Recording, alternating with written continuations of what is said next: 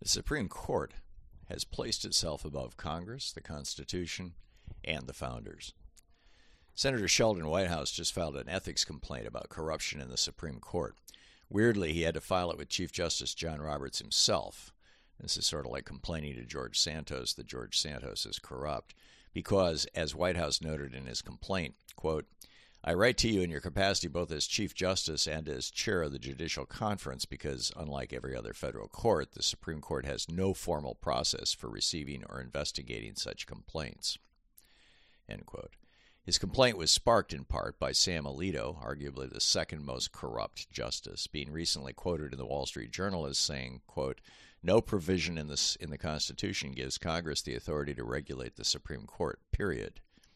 In that, Alito is choosing to completely ignore Article 3, Section 2 of the Constitution, which lays it out explicitly. Quote, the Supreme Court shall have appellate jurisdiction both as to law and fact, with such exceptions and under such regulations as the Congress shall make. The author of the Declaration of Independence and America's third president predicted today's Supreme Court corruption.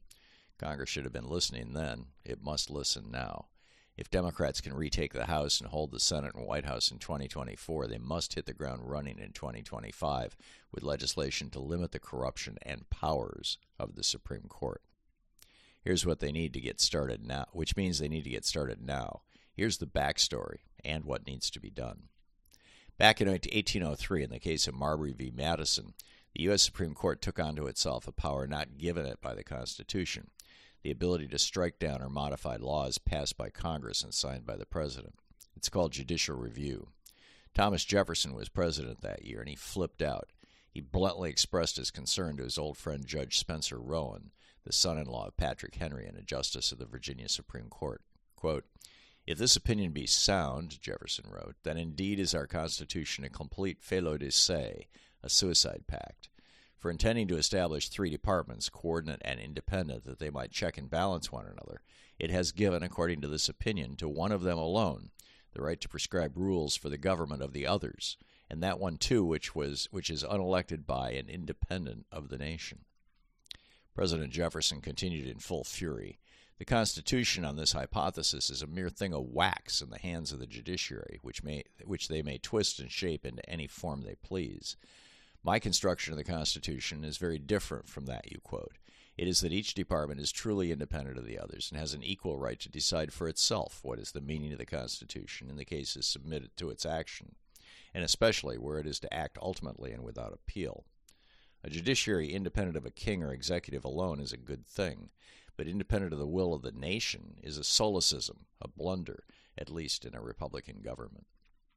Today we have a Supreme Court that has fully placed itself above Congress, which is the opposite of what the founders and framers intended. As a result of that, as Jefferson warned, the court itself has been corrupted by a handful of morbidly rich friends whose affiliated groups are constantly bringing cases or amicus briefs to the court. At the risk of sounding like an originalist, this is not what the founders and framers of the Constitution intended. In 1788, when James Madison and Alexander Hamilton published a long series of newspaper articles promoting to the American people the idea that they should ratify the Constitution, today we call them the Federalist Papers, Hamilton took on the job of selling Article 3, which authorized Congress to create the court system. It included, in Section 3, the mandate that Congress set up the Supreme Court by defining how many justices it would have, where it would meet, what its budget would be, and what it could and could not rule on. In that sales pitch, Hamilton, on May 28, 1788, wrote in a newspaper article we today call Federalist Number 78, that the courts, including the Supreme Court, were the weakest of the three branches created by the Constitution. After all, at that time it wasn't envisioned that they would ever have the power to strike down laws passed by Congress. Quote, the judiciary is beyond comparison the weakest of the three departments of power, he wrote, adding in the same sentence that it can never attack with success either of the other two branches. He even footnoted that sentence with a quote from the famous French judge Montesquieu, who had first clearly articulated the idea of a separation of powers between governmental branches as a check and balance. Hamilton's footnote read, quote, the celebrated Montesquieu, speaking of them, says, of the three powers above mentioned, the judiciary is next to nothing. He explained why the court's judges had lifetime appointments and the judiciary had its own section in the Constitution, writing in the Federalist number 78, "From the natural feebleness of the judiciary, it is in continual jeopardy of being empowered, overpowered, awed, or influenced by its coordinate branches. The lifetime appointments and Montesquieu's separation of powers would insulate the court from being overpowered, awed, or influenced by the President or Congress." But some Americans and many of the newspapers of the day weren't convinced. The idea of lifetime appointments and being a branch of government independent from the other two sounded too much like Supreme Court justices could seize enough power to resemble the European monarchies that the colonists had just fought a revolutionary war against. What would prevent the Supreme Court from rising up and taking over the country, they asked. You're concentrating too much power in one branch, others essentially said. So a month later, in June 1788, Hamilton published what is now known as Federalist 81, directly answering their objections, again arguing that the Supreme Court couldn't make laws and couldn't strike down laws.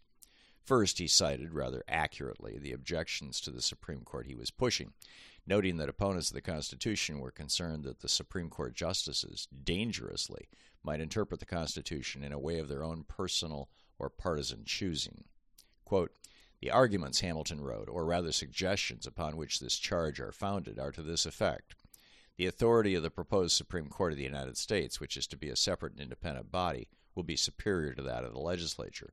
The power of construing the laws according to the spirit of the Constitution will enable the court to mold them into whatever shape it may think proper, especially as its decisions will not be in any manner subject to the revision or correction of the legislative body. This is as unprecedented as it is dangerous. Having set up the objections and concerns, he then answered those doubters in the next paragraph. In the first place, there is not a syllable in the plan under consideration which directly empowers the national courts to construe the laws according to the spirit of the Constitution, or which gives them any greater latitude in this respect than may be claimed by the courts of every state.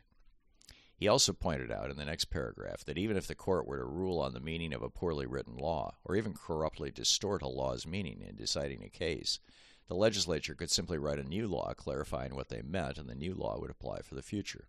Quote, "A legislature, without exceeding its province, may prescribe a new rule for future cases." Still, people were concerned that the court would have too much power. What if they started striking down laws passed by Congress and signed by the President, both elected by we the people, while the justices were merely appointed?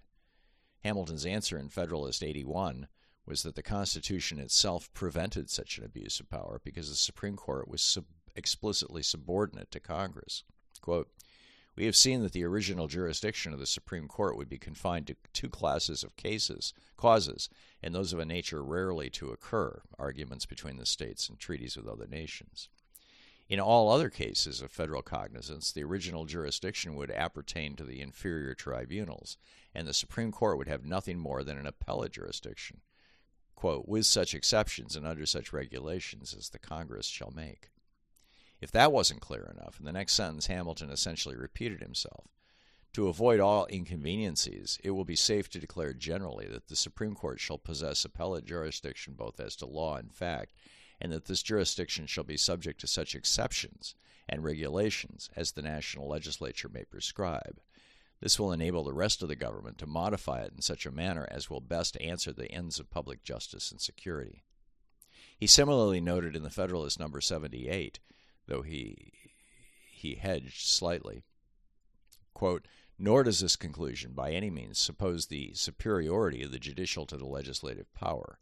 It only supposes that the power of the people is superior to both, and that where the will of the legislature declared in its statutes stands in opposition to that of the people declared in the Constitution, the judges ought to be governed by the latter rather than the former." Thus, right up until 1803, nobody was really sure how much power the Supreme Court had, but everybody was pretty sure it was very, very limited. But in the past century, the court has, in many ways, become the most powerful branch of the federal government, and they're neither elected nor subject to any meaningful oversight from Congress, the President, or we the people. They behave like they think they're royalty, between lifetime appointments and the unwillingness or inability of Congress to control or regulate them. This is both dangerous and wrong. It's led to an arrogance and corruption among the Republican justices on the court that threatens the rule of law in America. No other federal court in the nation, for example, would allow a defendant in a case before them to fly a judge on a private Gulfstream luxury jet to a luxury hunting retreat in Louisiana, and then a week later watch as that same judge rules in that defendant's favor. But Supreme Court Justice Antonin Scalia did exactly that when Dick Cheney was sued for allegedly lying about a secret energy group that was planning the seizure and sale of Iraq's oil fields, as he and Bush lied us into the war that opened those oil fields up to exploitation. No other federal court would allow a judge to give a speech before a group that was funding a case before them and then rule in favor of that group's openly stated goal. But that's exactly what Neil Gorsuch did when he addressed a group funded by the Bradley Foundation that was helping finance the Janus v. AFSCME case that gutted union protections for government workers based on constitutional interpretation. No other federal court would allow a judge to swear revenge against a particular nonprofit corporation, in this case the Democratic Party, saying in his confirmation hearings that what goes around comes around, and then rule in cases directly affecting that organization, like gutting voting rights by citing the Constitution. But Brett Kavanaugh did just that. No other federal court would allow a judge to rule on a case where he owned $500,000 worth of stock in the company presenting amicus arguments before the court. It's outright illegal in many states. But John Roberts did just that in the ABC versus Arrow case, as did Roberts, Breyer, and Alito in 25 of 37 other cases where they owned stock, according to a good government group Fix the Court. No other federal court would allow a judge's wife to openly interact with and advocate for the interests of dozens of litigants before the court over decades and take nearly $1 million from a group regularly helping bring cases before his court. But Clarence Thomas and his wife have done both, as revealed in a shocking New York Times profile. And now the court has even gutted the EPA, the agency Justice Gorsuch's mother infamously ran into the ground before resigning in disgrace during the Reagan administration, using Gorsuch's own bullshit textualist interpretation of the Constitution to go after the agency on behalf of a fossil fuel industry that is actively killing our planet to make money. In addition, these Republican appointees are openly shooting down Democratic efforts to fight gerrymandered maps while supporting GOP efforts to impose them on states. And don't get me started on the Republicans on the court legalizing voter roll purges in 2018, leading to over 20 million people purged nationally in the 5 years since. So today we face two crises involving the Supreme Court. The first is that they've taken on powers not granted them by Congress or the Constitution in asserting the absolute power of judicial review and applying it to every single legislative act that Republicans object to, from voting rights to environmental issues to the enforcement of civil rights. Given that it's unlikely Congress will take that power away any day soon, they've had it since 1803, Congress can at least regulate it.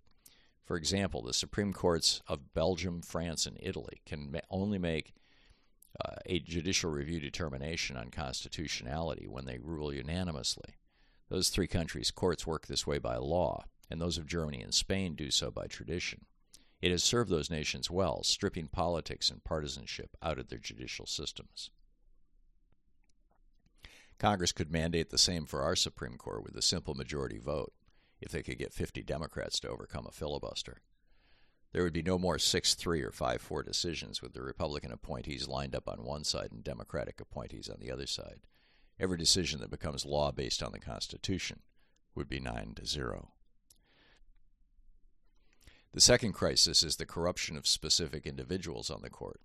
Thomas's and Alito's acceptance of lavish gifts from billionaires and partisan organizations is well known, but Barrett has been ruling on cases involving her father's fossil fuel industry. Robert's wife has taken over $10 million from law firms which sometimes have business before the court, and Gorsuch got bailed out with a shady land deal when he was appointed to the bench.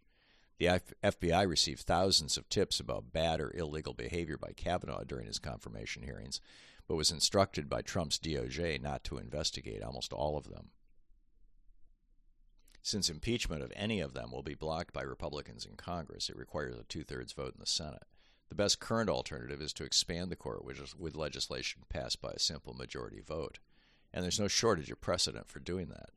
During the founding generation, after he lost the brutal Revolution of 1800 election, John Adams and his Federalists during the lame duck session passed the Judiciary Act of 1801 that dropped the number of justices on the Supreme Court from 6 to 5 to deny incoming President Thomas Jefferson an appointee. President Jefferson and his victorious Democratic Republicans in Congress instead increased the size of the Supreme Court by 2, from 5 up to 7 justices, to rebalance the federal judiciary that Adams had packed with right-wing Federalists on his way out of office. In 1863, Abraham Lincoln wanted to get a solid vote on the court against slavery, so he and his Republican colleagues who controlled the Senate and the House increased the number of circuit courts and by extension the number of Supreme Court justices all the way up to 10. 2 years later, when Lincoln was assassinated and slaveholder Andrew Johnson became president, Congress reduced the size of the court to 7 justices specifically to deny Johnson an opportunity to appoint anybody to the court. After Johnson left office, Republican President Ulysses Grant oversaw Congress increasing the size of the Supreme Court back up to 9. During times of national crisis, changing the composition of the court by changing the number of justices has been done repeatedly. It's nothing new or even that unusual or controversial. Court packing and unpacking have a long and well-accepted history in America. Mitch McConnell spent 6 years packing the federal courts with his GOP-friendly judges, and as a result, the nation is calling out for rebalancing and re-regulation of the court and its out-of-control power grabs. Congress needs to prepare to act on both.